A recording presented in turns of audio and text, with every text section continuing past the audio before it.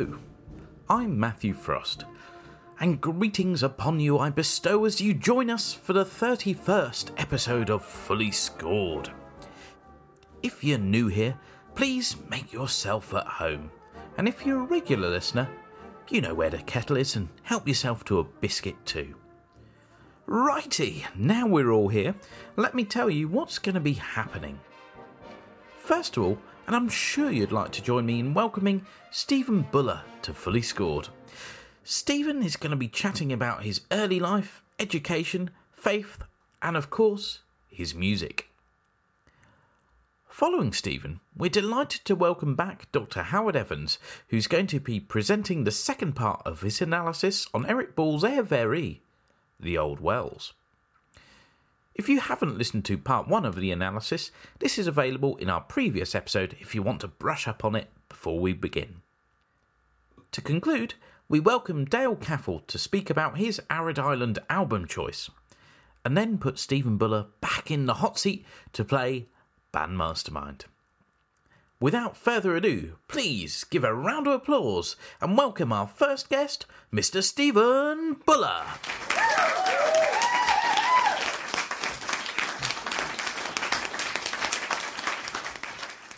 Well, Steve, you're now one of the most sought-after composers and arrangers worldwide and have a fascinating and diverse career as a musician, working with many high-profile musicians and public figures.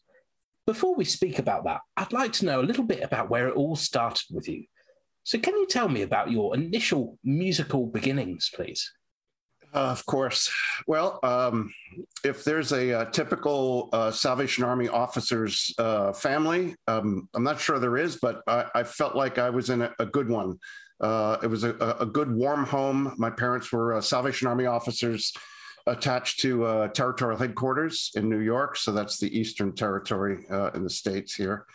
My father was in finance and played in the New York staff band for most of that career. They had a couple of corps appointments, but they were commissioned early in the 60s. And so that was kind of my life growing up.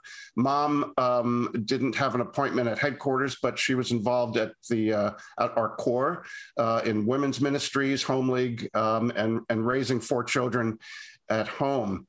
So she kept busy with that. But as you're asking about upbringing, that implies all of the usual things for, I think, for kids that are growing up in the Army. Chances are they're going to put an instrument into your hand or music lessons in some way. Divisional music camps. The territorial music camp for me, right up through my teens, was Star Lake. Fantastic. And was it a trombone that was first put in your hands, or did you start playing piano beforehand, or even another brass instrument? First came piano. Good question. I think that was my mother's influence. She played some piano. Dad was more of a brass guy, but piano lessons started probably age 6, classical piano lessons. And Dad was my first music teacher. The answer to your question is yes. But at the age of 7, when he put a trombone in my hand, I could not reach all the way out to 7th position.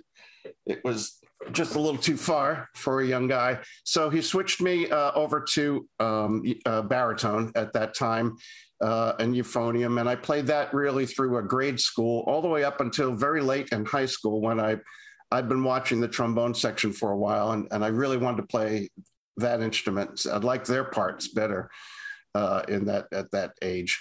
And so I made the switch to trombone. And when I got into college, I minored on trombone and majored in composition. We could talk about college in a minute, but I'm trying to answer your question. My brother, I think, started on cornet, ended up on tuba.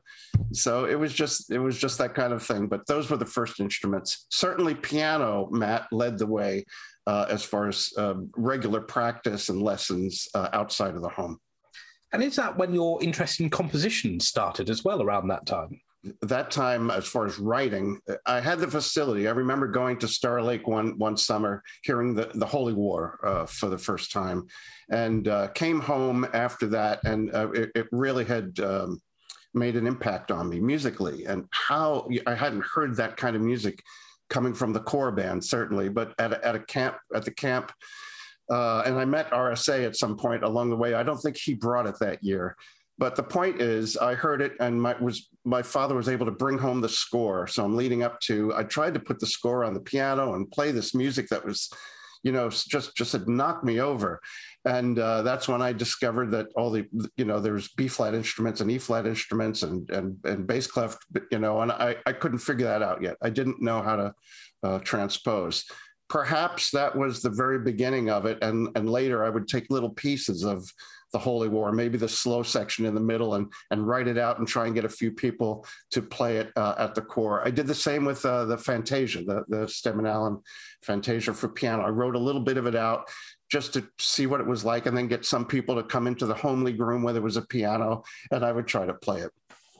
But I think as far as serious arranging or intentionally arranging something, it would have been we probably had a praise and worship type of group at the core. So I would write out some little horn parts for that or vocal parts. So you said that the Holy War and those other pieces you mentioned were real influences. Were there any other influences in your life at that moment, or perhaps people that influenced you to make that next step in your musicianship? I call those years very sheltered, especially musically. And so it was really only Army music that I knew. As I met people during summer camps, Star Lake in particular, meeting Eric Ball on more than one occasion, Les Condon, more than one occasion, and getting to know these gentlemen as I was growing up into my mid-teens, left a big impact. Certainly Ray Steadman Allen. I have some great pictures of us there at Star Lake, and Ivor Bosanko, interesting character, and we've been friends for years since then.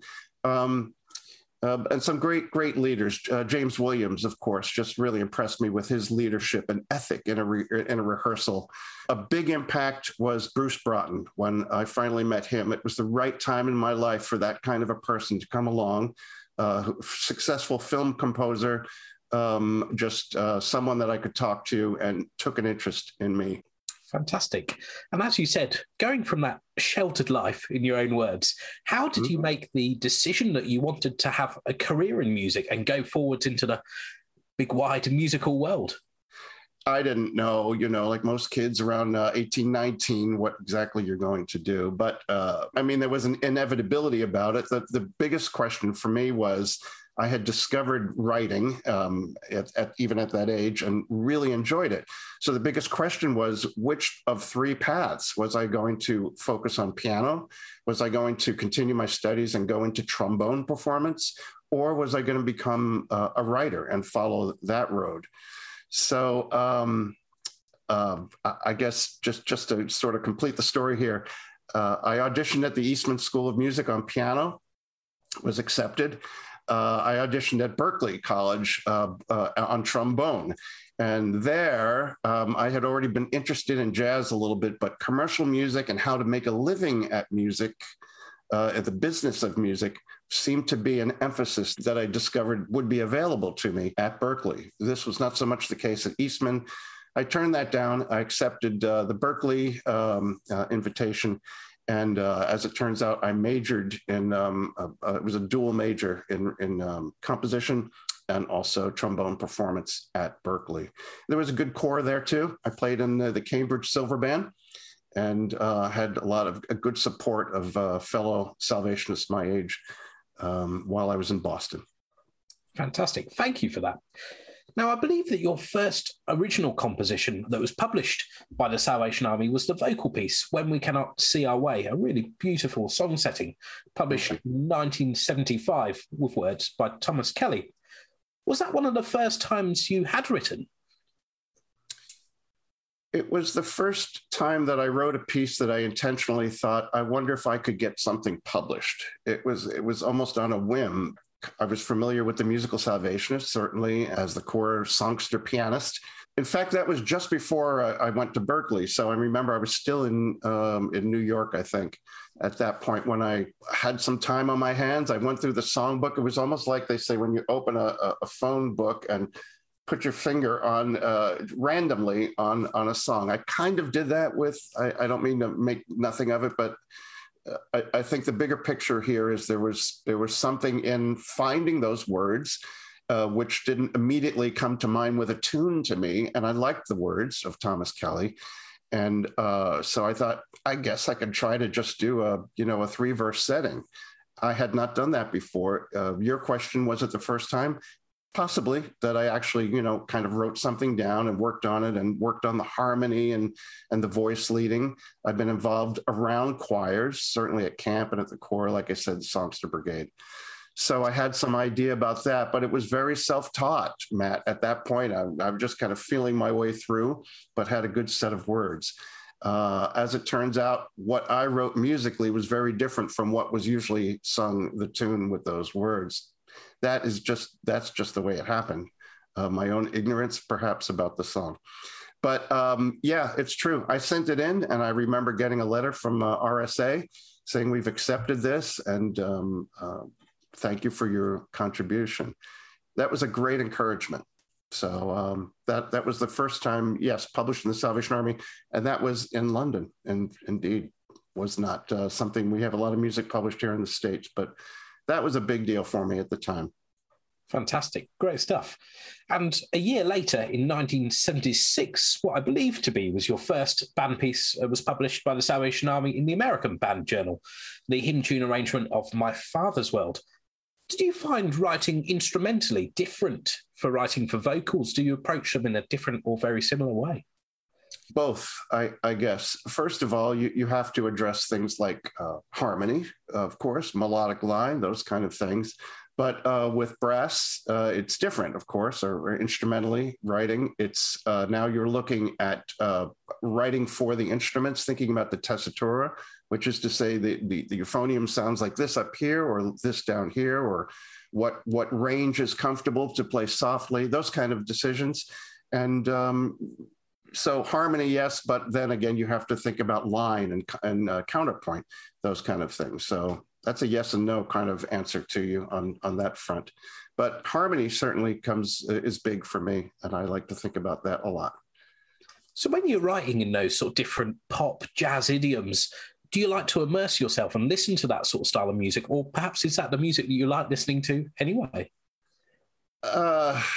I have a 14-year-old and a 19-year-old at home. I listen to pop music, and that keeps me in touch with that, maybe. I mean, yeah, I like Adele a lot.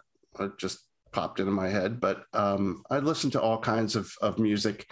And that's really, I think, the most important part of your question there. I listen to all styles, Matt. And if you saw my CD collection, it's pretty eclectic. But there's a lot of jazz, there's a lot of film scores, and there's a lot of orchestral music there.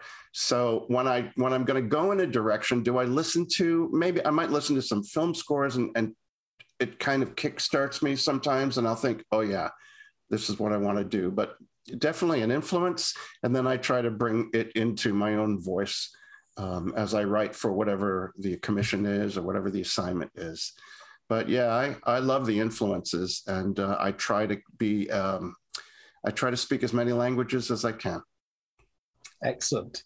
A few days ago on our podcast's Facebook page, we asked for listeners to submit questions that they had for you. And I think now would be a good time to bring a couple of those questions up. The first question comes from Menashe Chikwezvero, a Salvationist from Zimbabwe. And he asks, for a piece like Praise Him, first of all, how long would it take you to write this? And what is the writing process like for you? Okay, that was an assignment. We had a Congress in Atlanta, in the Southern Territory here, and the theme for the Congress was Praise Him. And so those of us that were involved with the music program there, I think I was playing principal trombone with the territorial band.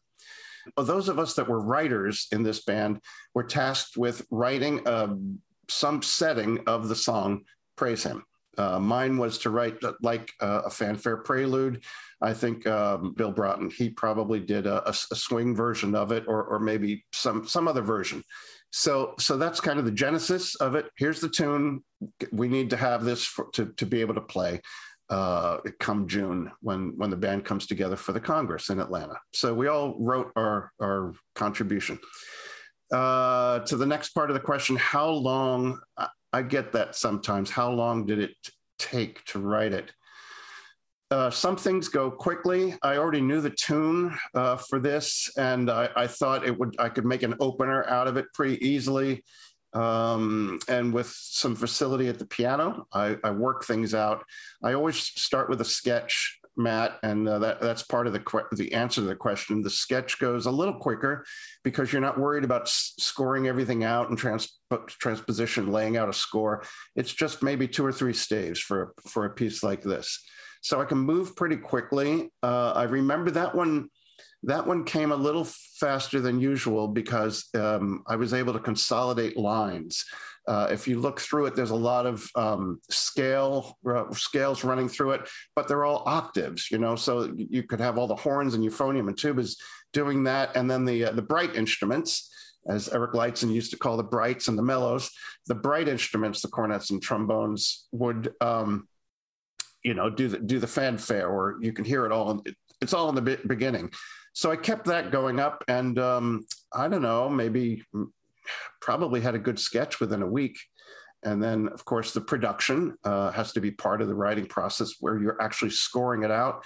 I think I had Finale software by that time, so it was putting into the computer, getting a score that I liked, proofing it, listening to it, looking it over. And then when I was finally happy, several proofs later, extracting the parts. So all told, and this is kind of fast, 2 weeks, maybe 2 or 3 weeks. And I was able to send that to Atlanta and then get it played.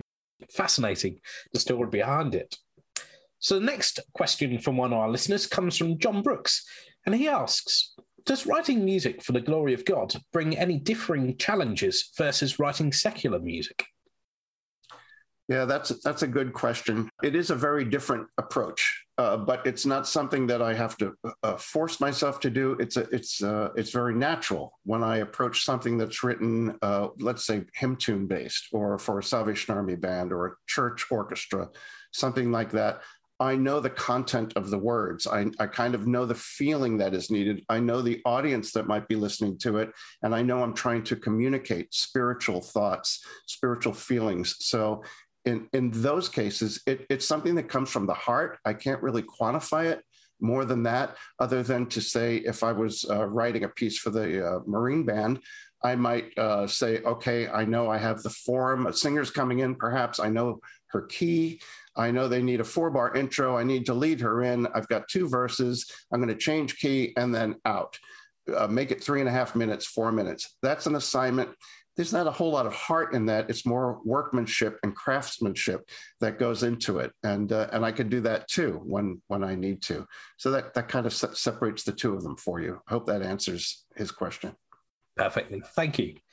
So, Steve, for over 30 years, you had a successful career as the staff arranger for the President's own United States Marine Band and Chamber Orchestra in Washington, D.C. How did you come to have that role in the first place? Yeah, that's one of those life moments, I guess. A friend of mine from my years playing in the New York Staff Band, friend in the trombone section, his name was Howard Hastings. Howard ended up in the President's Own Marine Band as a copyist, music copyist. And he happened to be there at that time when an opening for a staff arranger came up. And this was the first time the Marine Band had looked for hiring a staff arranger, because they usually got their arrangements from within the band. So Howard reached out to me and he said, this is perfect for you. You should do this kind of job. You should take the audition. I didn't agree at first. I said, this is all foreign to me. I've not written for the wind band. I've only written for brass band, but I have this one recording of New York Staff Band playing my American Overtures, a sort of a patriotic piece. I guess Howard took that recording and the score and put it in front of the right people, and they invited me to audition for the Marine Band. You asked how it happened. So the process was, they opened up an audition, I guess, nationally, and they had probably 25, 30 arrangers at that time that sent in scores, and that's what we had to do, send in materials. And then they got it down to a final 5 or 3 or so and said, we need you to write something for this instrumentation, some kind of patriotic piece. I did that, couple of pages. I was super slow. But I figured it out after a while, and cut to the chase here. I got a phone call one day, and they said, "We've decided to hire you, and we need you to come to Washington. We need you to enlist in the Marines and then come to Washington. Oh, and by the way, you'll need to get your hair cut." And then all that happened. It was all good. And that was 1980. Yep. The rest is history. I stayed for 30 years anyway, Matt. So history is still being written, but it was a wonderful career working with world-class musicians, and a great period of my life that I look back on fondly. So what would the day-to-day sort of responsibilities be for in that role, and what sort of occasions would you be required to write for? Yeah, it changed all the time, because of the nature of the job. I would have to learn to be flexible, first of all. We've already talked about listening to all the styles of music. That came to be a strength for me, because one week I could be writing for a chamber orchestra where they were playing dinner music for a visiting dignitary at the White House. Another week they would have the jazz band playing for dancing, and I would have to write some tunes that the administration wanted to have on that occasion. Other times, let's say a private dinner thing, where up in the private quarters of the White House, where it was just the president and his wife and special guests, perhaps they would just need soft music. So I had to learn how to write for harp and flute. And I wrote a whole book of that stuff. I guess there was a lot of that. Another occasion would be Christmas time, where they would want a brass quintet playing up on the balcony as tourists were coming through, touring the White House and seeing all the decorations. There was a lot of that kind of music. On tour, the band would go out and do national tours. We had a vocalist, and I would have to write arrangements of songs for she or he to sing on tour. So it was a wide range. We would bring singers in from New York for the lighting of the national Christmas tree. I remember one time we had all the information, let's say, like I mentioned before, the key, the song, and then she got off at the train station in Washington, D.C., and as she's coming to the barracks for the rehearsal, I get the word that wasn't the key she wanted. She wanted it in another key. So talk about last minute. I had to learn to write very quickly, and to answer your question, that was sort of the day-to-day work. I learned that on the job, and had to learn how to be creative very, very quickly sometimes. So you held that role over the period of 5 differing presidents. How closely did you work with the presidents? Did you get to meet them? Yeah, I get that question a lot, and the answer is no, because I certainly wasn't writing the music at the White House, and I occasionally would come in for rehearsals of the music, but never on the day would I be there. We have 3 directors of the band. They were the person, of course, with the musicians that were all in uniform when the president would appear. But no, never had the chance to cross paths, not in any kind of music writing occasion with the presidents. I did almost one time. I had to play trombone. They were short a trombone player. They had what was called a state arrival, and President Clinton was walking by, and the trombones were in position with the band, and it was some march we were playing, and we were coming up to the trio where the trombones had the melody, and with a march pass, they're coming pretty closely to where the band is standing. And I remember the slide was going out dangerously into the path, but fortunately, one of my more seasoned player colleagues gave me the elbow and said, "Need to stop now," until he walks by, and just as the band's playing. So it torn down, and so that's perhaps the closest I got to Bill Clinton, who loved to play saxophone, by the way, but that's another story. Fantastic. And someone that you did get to meet and work with was the legendary John Williams. And it was your job to transcribe some of his music from Star Wars, Catch Me If You Can, Close Encounters of the Third Kind, to be performed with the Marines Band, with John Williams himself conducting. What was that experience like? He came on 2 different occasions. They were anniversaries where he was conducting the band. And all the scores were sent ahead of time, the orchestra scores, the actual film scores, which was a thrill to me because I'm a film score fan. And so first of all, what was it like? I learned a lot from studying these scores and having to transcribe all the violin parts into the wind band setting, instrumentation. But so I say it's a career highlight, but really the best part of that was meeting and working with the man himself.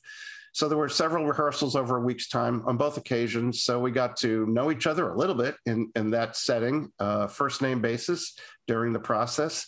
And by the end of it, I was saying, John, why did you do it this way? Or we were talking about mutes one time, and he was pointing out one instrument had a cut mute, and then a Harmon mute, and then a plunger mute, and a straight mute in the trumpet section. And he would say, well, Duke Ellington used to do that a lot, and it gives you all these different colors. We'd talk about that. We'd talk about scoring. We would talk about solving instrumentation issues. He was just very, very self-effacing. He wouldn't let me talk about him. He would always turn it back to Steve and say, and how is it working out with you, Steve, here with the Marine Band? You've been here a while, and what a great job, he would say, because he worked with a band. I think he was working with an Air Force band early in his career. So he kind of related on some of that, but he was that kind of guy. Took a lot of time with the band, talking to the musicians, went out of his way to stop and thank them. And just a super human being, very easy to talk to.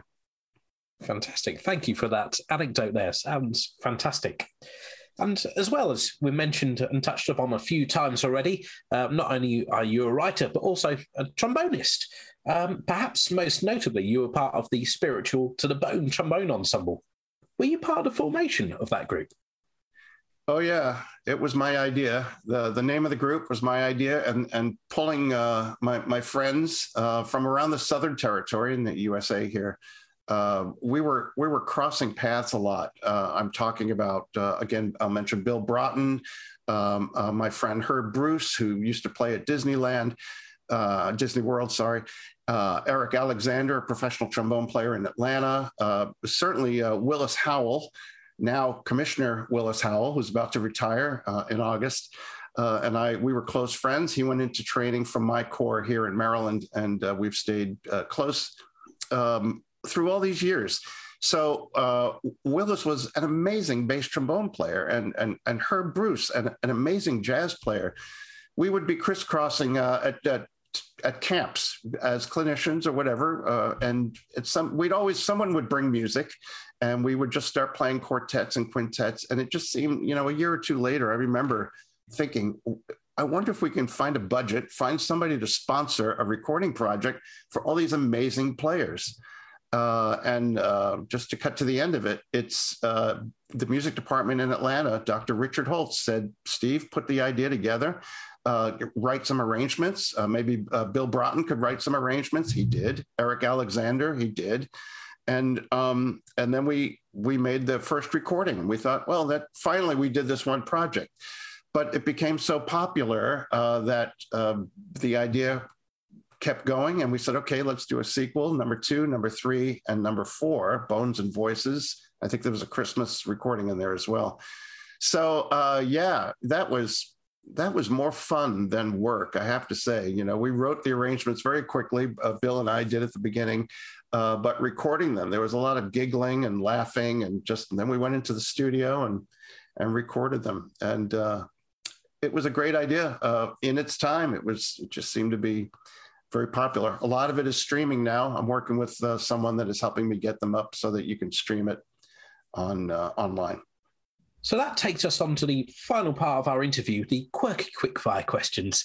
And I've got a few questions here. I'm sure you've been interviewed many times, but I hope at least some of these you'll have never been asked before and probably won't be again. Okay. So the first question, maybe a fairly standard one. Have you got a favourite Salvation Army composer? Wilfred Heaton. What about a specific favourite Salvation Army band piece? I'll go... Okay, I'll say Holy War, just because it made such an impact for a 16-year-old when I first heard it. Fair enough. It's a tricky question, that. If you could travel in time to a significant moment in history, when would that be? Oh, this might be a little bit from left field, but the 50s, when jazz was really coming into its own, the kind of jazz I like to listen to, just past bebop, but more of... the melding, they called it third stream. This might be even early 60s. right in that period. That I would have loved to have been around to hear that stuff live that was happening. That's a jazz answer. Sorry. No, don't apologise at all. It's great. Have you got a favourite passage of scripture? Yeah. Again, too broad. I love Colossians. Yeah, I'm not even going to pin it down right now. Here's a bit of a thought experiment. You've just opened your own restaurant and a local journalist is coming to review the menu. What starter, main and dessert would be on the menu? Starter, grilled octopus. Main, sea bass with a salt crust. And where were we going? Dessert? You skipped the cheese course in the middle there. Sorry. And then lemon meringue pie. Excellent. Sounds a bit fishy to me, apart from the lemon meringue pie, hopefully.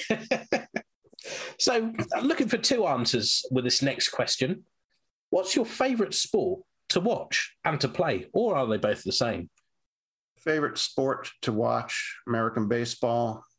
I don't really play a lot of sports except when I'm playing catch maybe with my kids, but bike riding occasionally as well. I'm not sure that's a sport.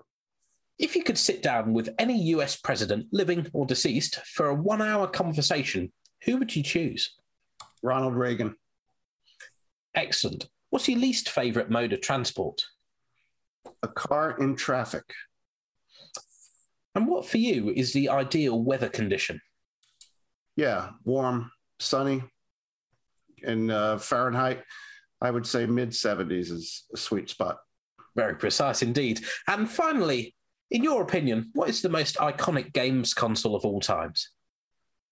Oh.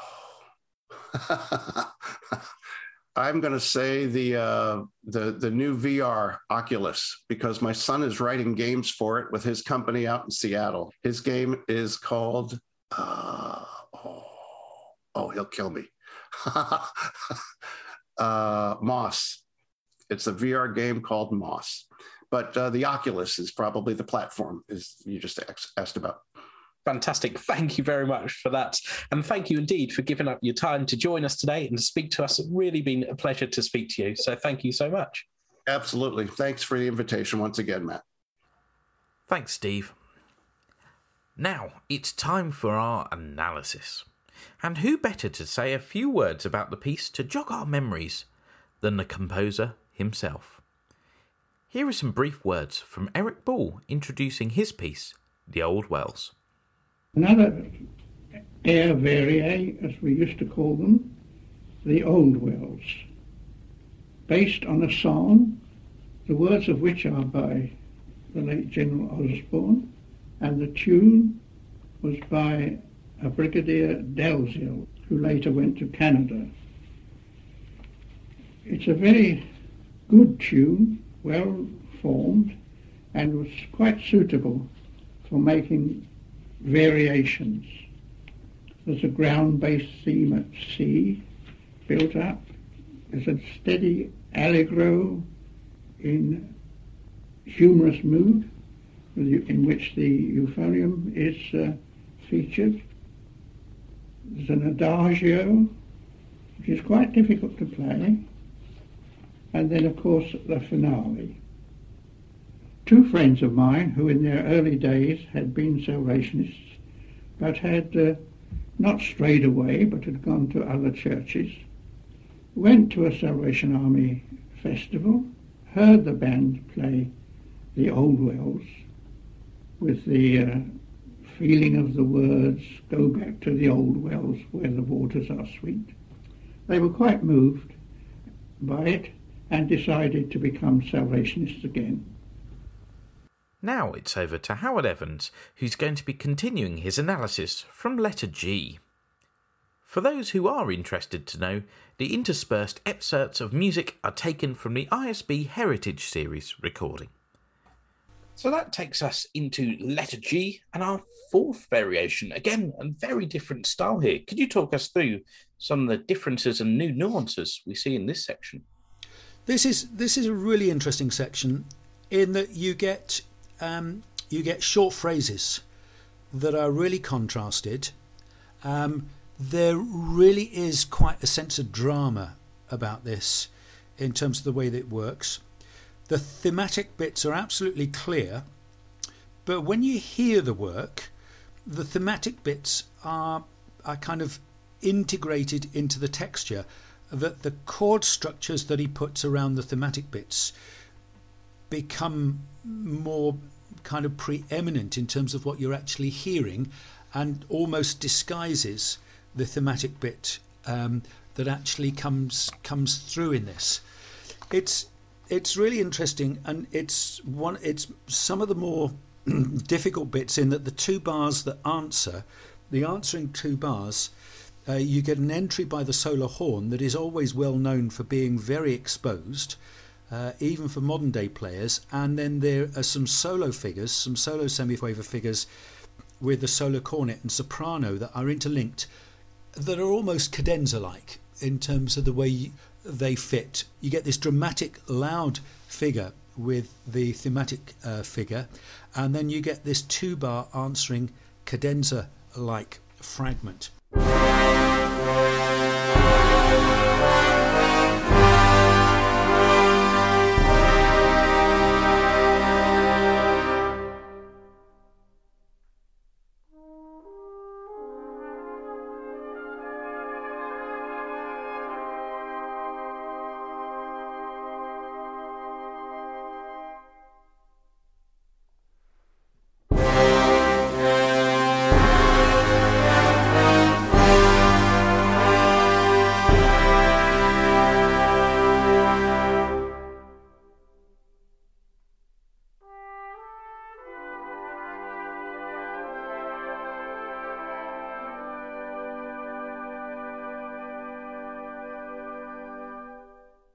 There's a very interesting little bit connected with this. I did do kind of one or two checks about this, and Brindley Boone talks about this in his own book, in his own reminiscences. It's the best of both worlds. I mean, Brindley has to be kind of one of the sources for lots of things, partly because of his ISB history book, the music play book, and his own biography.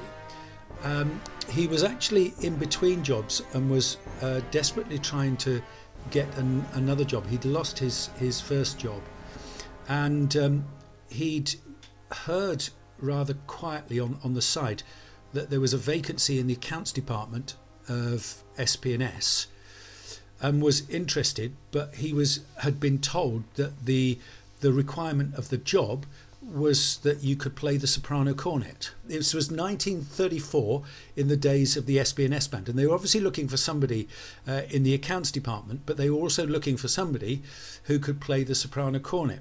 So Brindley Boone went to Judd Street and was auditioned by Captain Eric Ball.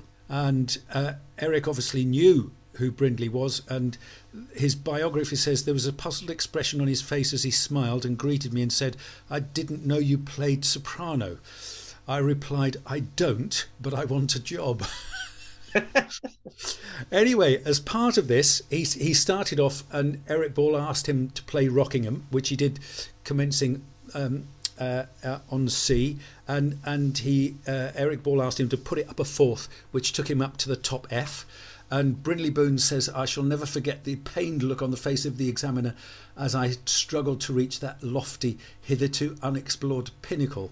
Sight reading from the captain's air varie, the old wells followed."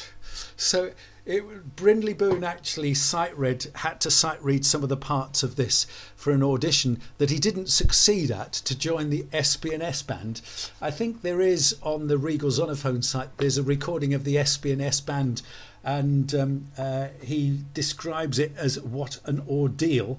and he didn't expect to hear anything more and wasn't disappointed, and some weeks later heard the successful applicant playing at an associated headquarters festival with the SBS band. So fascinating to see that Eric Ball actually used some of the difficulties of the piece that I'm possibly talking about here as an audition piece for Brindley Boone auditioning for soprano in the SBS band. Apparently the work was first played in 1929. It was published in 1930, but it was first played in 1929, and you can find out about that, and there are so many things that you find out about this in Brindley Boone's story of the International Staff Band, one of the first volumes. And it was in 1929 he talks about the manuscript works by Eric Ball being heard that night. The two new works by Eric Ball at the Rink Festival that year were the Meditation St Anne and the Air Varie, the Old Wells. The fascinating thing here is that the reporter, I presume that the reporter, and this was reported in the Bandsman and Songter as it might have been in those days, the reporter described it as a brilliant Stravinsky-like number. That's the quotation that Brindley Boone's got in his history of the ISB. Now, nowhere reading through this piece would I think of this piece as being a Stravinsky-like number, unless that bombastic stuff that some people think of is what they're thinking of. Maybe they're thinking of some of the bombastic moments of The Rite of Spring. Who knows? But I would never have described it as being a Stravinsky-like number in that kind of way, because I think the thing that we all associate with Eric and his music is actually the sort of Elgarian context of his music, and that sort of quintessentially sort of English Elgar-like style. I mean, there was that affinity with Elgar whereby he transcribed the whole of the Enigma variations, the Froissart Overture. I think he also did the prelude to the Dream of Gerontius, as well as one or two other works. There's the Checkmate dances that he took from Arthur Bliss's music that he scored and published for band as well. So I think most of us associate Eric with Elgar in that kind of way. In fact, there is even a story, and this is in Eric's own biography, and my guess is that this piece, just backtracking to the ISB premiering this work, the SBS band was formed in 1928. I can't imagine that I can't find any record of it, but there is that recording on Regal Zonophone of the SBS band playing this piece. But I can't imagine if the SBS band was formed in 1928. I can't imagine that Eric wouldn't have tried the piece through with the SBS band, although the manuscript was first played, which I guess was the tradition in those days. The manuscript was first played by the ISB at the Rink Festival in 1929, and then the work was published in 1930. But the connection with Elgar, apparently the SBS band, I'm not quite sure when this was, there's no date given reference for this, but the SBS band played the Old Wells at a concert, and the organist of Canterbury Cathedral asked Eric for a copy of the score. Elgar was a personal friend of the organist of Canterbury Cathedral, and apparently Elgar wrote to Eric saying that it was free and sane and open airish, all three good objectives, and that it was a splendid piece of brass band scoring. So those kind of that description of the piece from the report of the festival as it being Stravinsky-like actually has no bearing on the structure and the kind of music, and that connection with Elgar actually kind of almost attested to by Elgar himself, who gave Eric Ball's Old Wells the thumbs up, very much so. So a little bit of a digression there, but a fascinating background moving from Brindley and the soprano part at letter G through to Elgar's own appreciation of the music and the score of the Old Wells. And testimony to the quality of the music, we're here today, nearly 100 years on, still speaking about it. Absolutely. So, Variation 5, a letter H, is our next section. Can you talk us through this? Letter H, we actually come to the final variation. And Eric himself says in his notes, a well-marked rhythmic swing and confidence in attacking the various rhythmic features.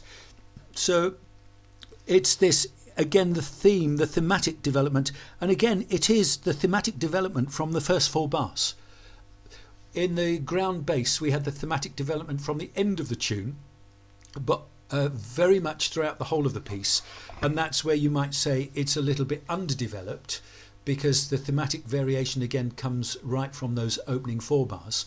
And in more modern works, you might find a greater sort of thematic development and other sections of tunes being used in different ways. But again, it's those first 4 bars that provide the first 4 bars of this figure around that opening of the tune. 4-bar phrase from the tubas, full band answering phrase, dance-like phrases, and you get it's modulatory passages that are quite clearly kind of taken us somewhere in terms of where we go. He then compresses those and shortens those, takes the beginning of that motive that he starts this movement off with, lots of imitative things.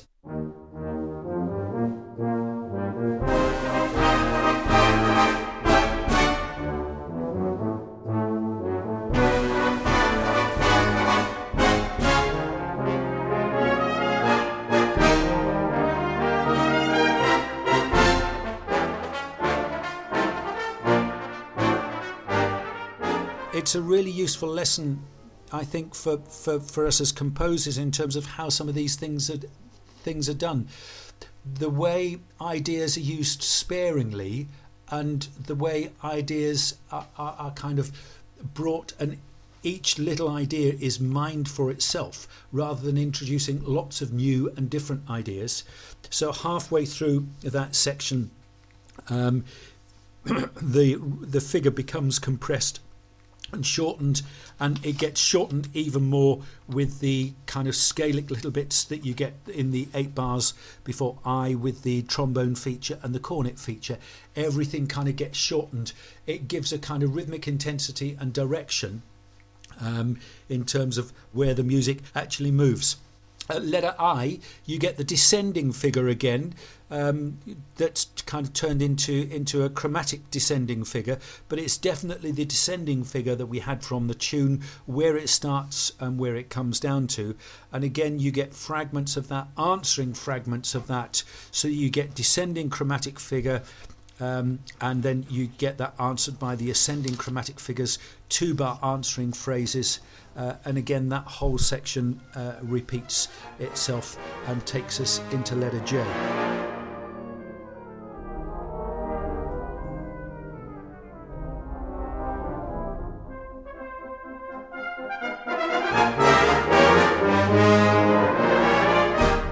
His score notes at letter J, he says, a solo part for the E-flat bass is a feature of the section, should be rendered with some amount of abandon.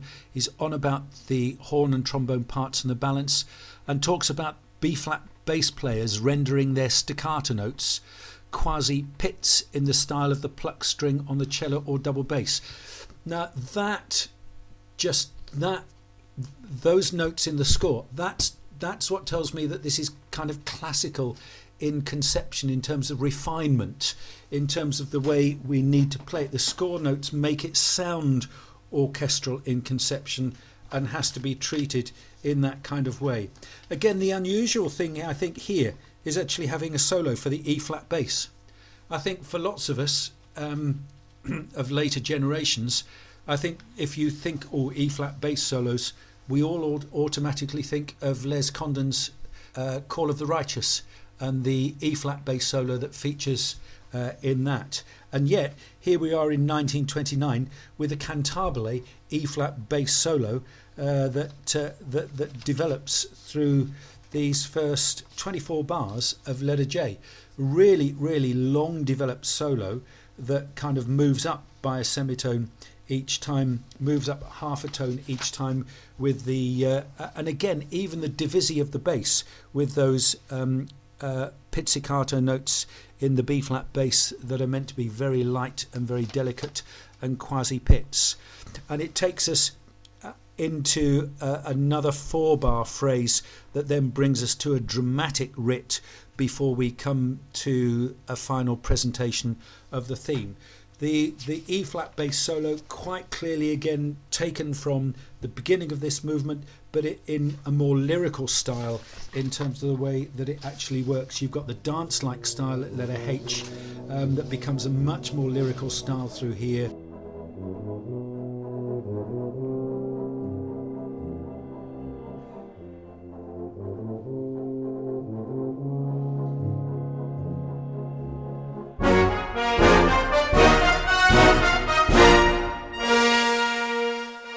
So, as you've just alluded to, letter K, we come to the reprise of the original chorus, followed by a swift coda at letter L. Yep. Really nice to have the representation of the tune here at the end. Nothing different from the beginning in terms of the way it works, but then the final conclusion. You do have this molto allegro for the coda, and the kind of sort of one in a bar feel really kind of makes that final chord that you get at letter L as it's really a kind of, well, Eric says in his core notes, think of the first 5 bars of being the final chord of the main theme, and then you get this accompaniment, you get this final fragment of this dance-like theme in the bottom part of the band that gives us the final chords, and then into a final pause and a final conclusion. A spirit of exuberant happiness is what he says. So you get that final motive, a final sense of joy, which I guess replicates go back to the old wells where the waters are sweet, the sense of joy that comes from the song, having taken us through all sorts of moods along the way, dance-like moves, dramatic moves, quiet moods, reflective moods, the drama of the recitative, the cadenza-like section in the middle, and the dark chords that you get in the middle. There's quite a range of styles and colours that come through this in that kind of way.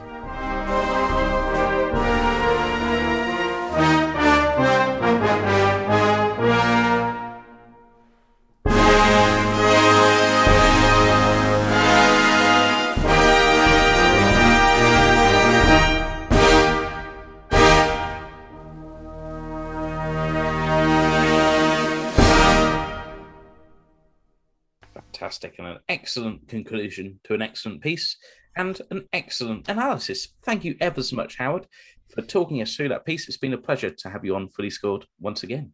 Thank you very much. Again, it's just been fascinating to check through. I'm just so glad I've had some of those reference bits on my shelves, because some of the things that you're kind of looking at and that you're trying to find out, they're not sort of sat online waiting for you just to discover, and you have to kind of sort of be patient in terms of trying to find out some of the background to some of these things and have to work a little bit harder to what's going on.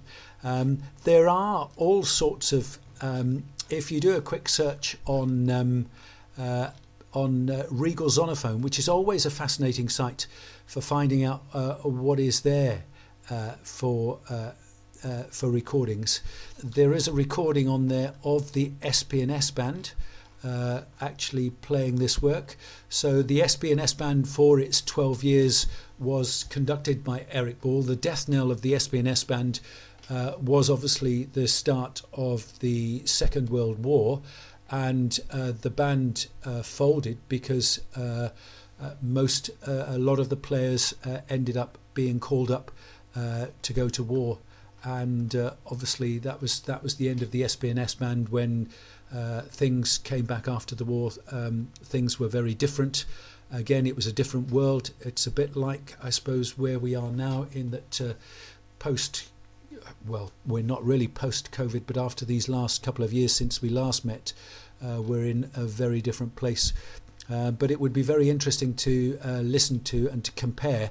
I haven't had time to go through and compare all of those recordings, but obviously it would be fascinating to listen to Eric conducting his own composition, and how that actually works, and how he actually puts that together, and the style. There's obviously a very interesting feature with that. I think I'm not sure whether we spoke about it earlier before we started this, but this whole performance practice issue, and obviously the instruments were very different in those days, much smaller mouthpieces, smaller bores, quite a different sound to what we expect from brass bands these days. And it's always difficult with those recordings to know how much of the sound, or difficult to know how much of the sound is the instruments and how much of the sound is the quality of the recording. And maybe we ought to resurrect an SBS band with a set of old instruments to see what some of these pieces might have sounded like on their set of instruments and in high pitch in those days. All sorts of facets that give a very different performance practice to what might have been, but we do have a fascinating insight, and that's where something like the Regal Zonophone website is really interesting in terms of being able to compare and contrast recordings. That's probably something that could work for another time, in the sense that there's a whole heap of work in regard to that would take quite a few moments to work through of itself. But that's something that people can go and have a look at and just find out for themselves, and how different some of those recordings are.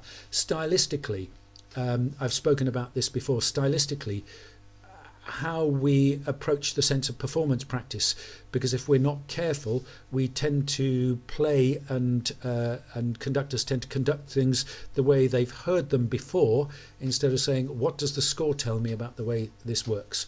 What do I do here? Where does some of the performance practice come from? That's not to say that it's not correct, but sometimes there's more than one way of looking at things and interpreting the score. And for the old wells, that would be another fascinating exercise as well. Thank you, Howard, for your time preparing that analysis. A really insightful look into such a well-established piece now in our repertoire. Now, from the old wells to a place where there are no wells to be found. Only a couple of palm trees for shade and the odd coconut for sustenance. I'm of course talking about the metaphorical, fully scored arid island. Today's guest on that arid island, and joining us for Arid Island album, is Dale Caffel. Let's hear what he has to say.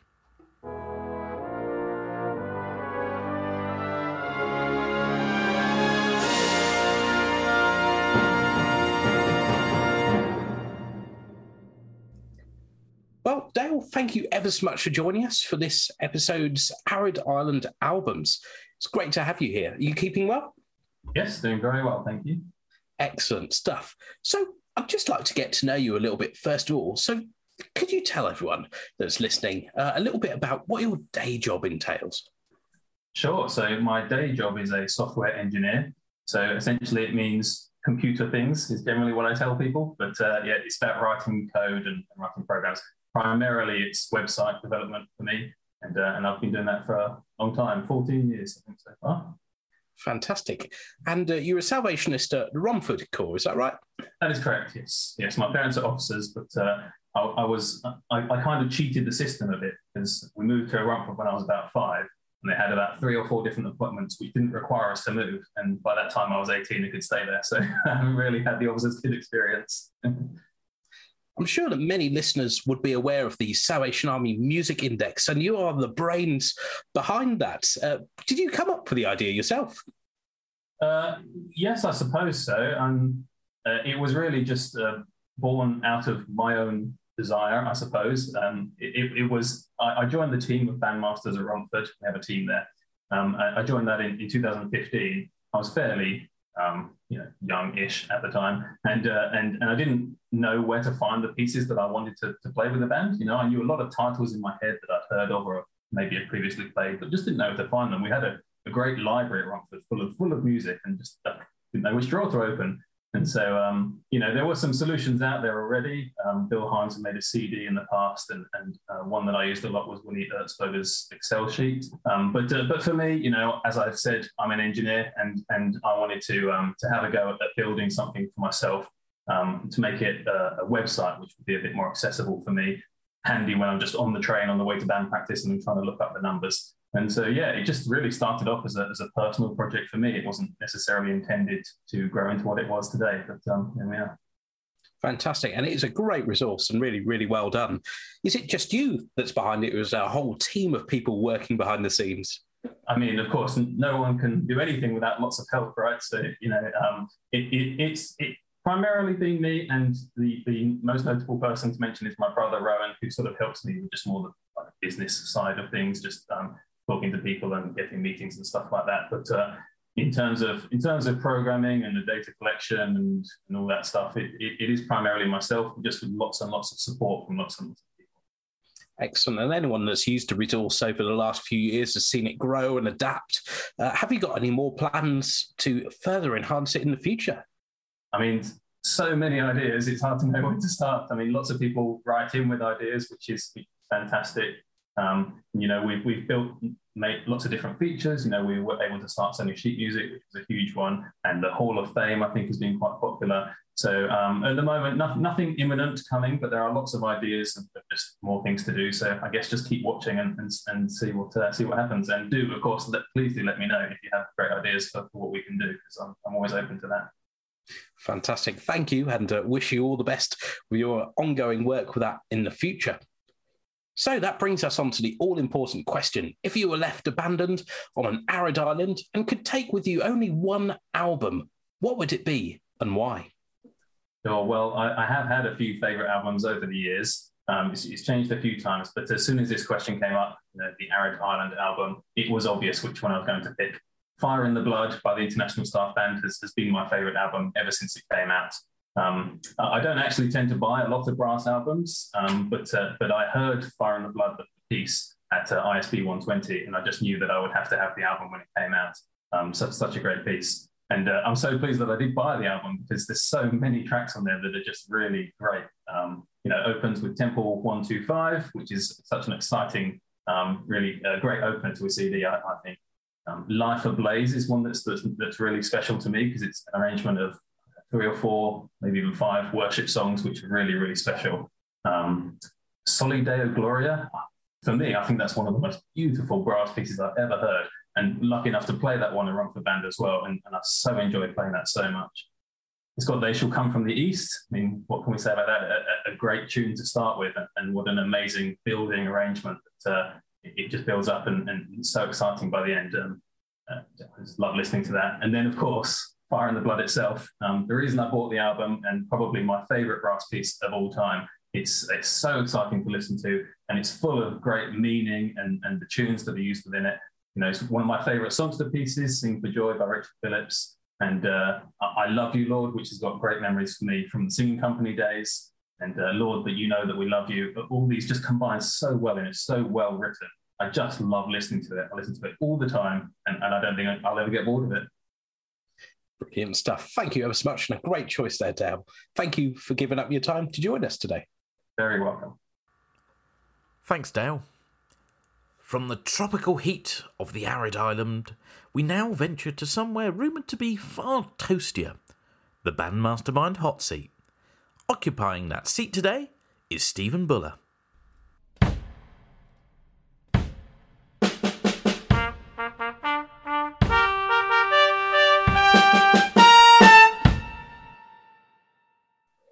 So, Steve, welcome back to Fully Scored. It's now time to put you to the test in Bandmastermind. So, you'll have 1 minute and 30 seconds to answer as many band trivia questions correctly as you can. On a scale of 1 to 10, how nervous are you right now? Not at all. Oh, excellent. I like the confidence. I'll ask you again at the end. Yeah, right. So, Stephen Buller, are you ready to play Bandmastermind? Bring it on. Your time starts now. How many works by Leslie Condon are published in the festival series? I wish it was a multiple choice. I'm going to say 6.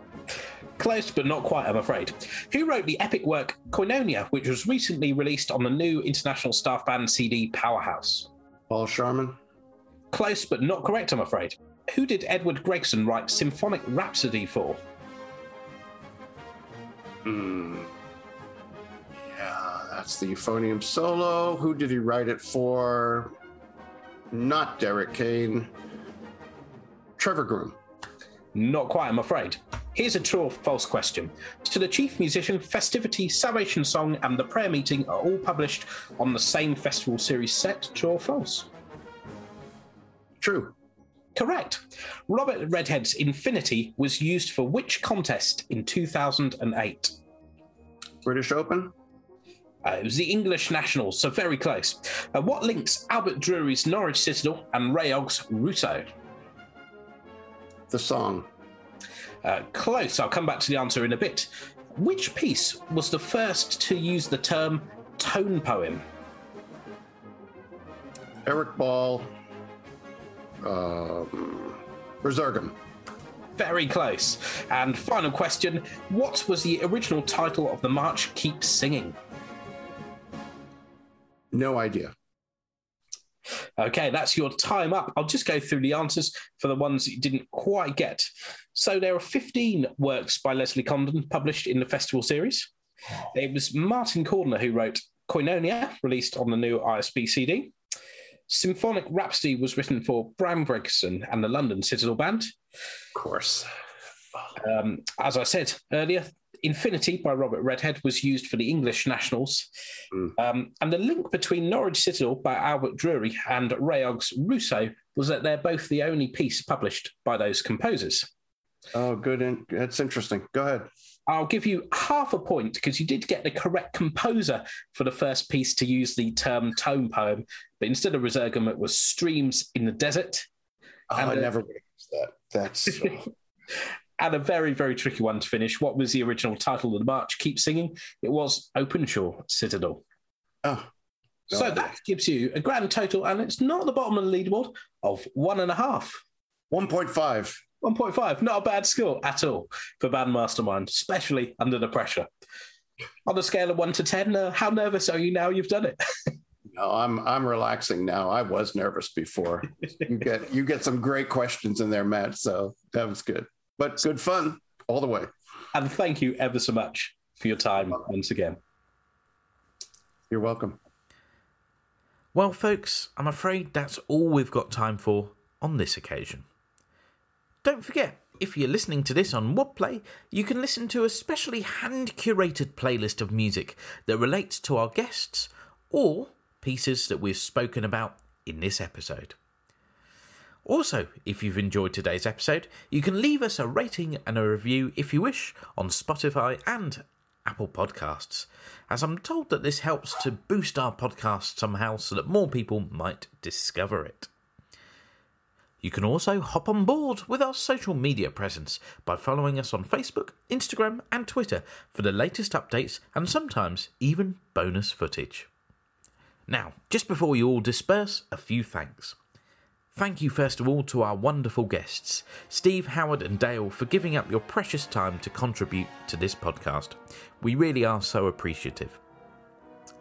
Thank you also to our producer, Simon Gash, who's edited together this and all our previous episodes, although rumour has it that he edited this one whilst out on a run.